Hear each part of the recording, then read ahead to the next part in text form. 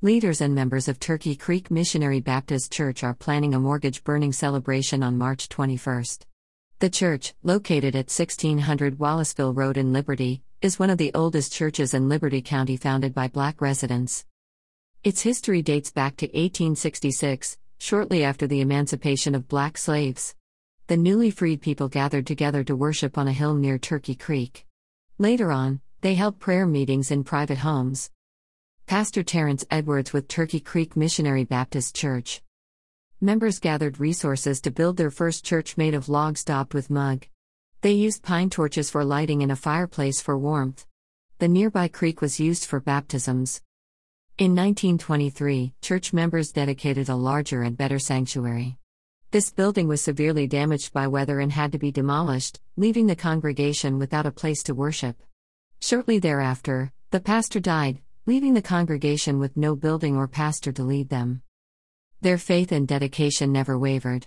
Several other church buildings were constructed and enlarged as the membership grew. The historic church started its groundbreaking for its current worship facility in December 1999 under the leadership of the late Pastor Paul E. Cross Sr. The building of the newest sanctuary began in 2000 with the theme Vision 2000, Journey to the Sunrise. The contractor for the project was Deacon Norman Barnett. Serving as deacons at the time were the late Deacon Vincent Edwards, late Deacon Maurice Redman, late Deacon John Redman, late Deacon George Redman, late Deacon Ernest Lawson, Deacon Paul Edwards, late Deacon David Boston, Deacon Larry Tippins, Deacon Harvey Johnson, Deacon John Broussard, Deacon George W. Redman, Deacon Ray Robinson, and Deacon Clyde Edwards. Pastor Emeritus Reverend Richard Roberts, who served the church as pastor for 36 years, took part in the groundbreaking ceremony. The serving ministers were Reverend Robert Seals, Reverend Larry Brooks, Reverend Eldridge McKnight, the late Reverend James Cross, and the late Reverend Marcus Cross.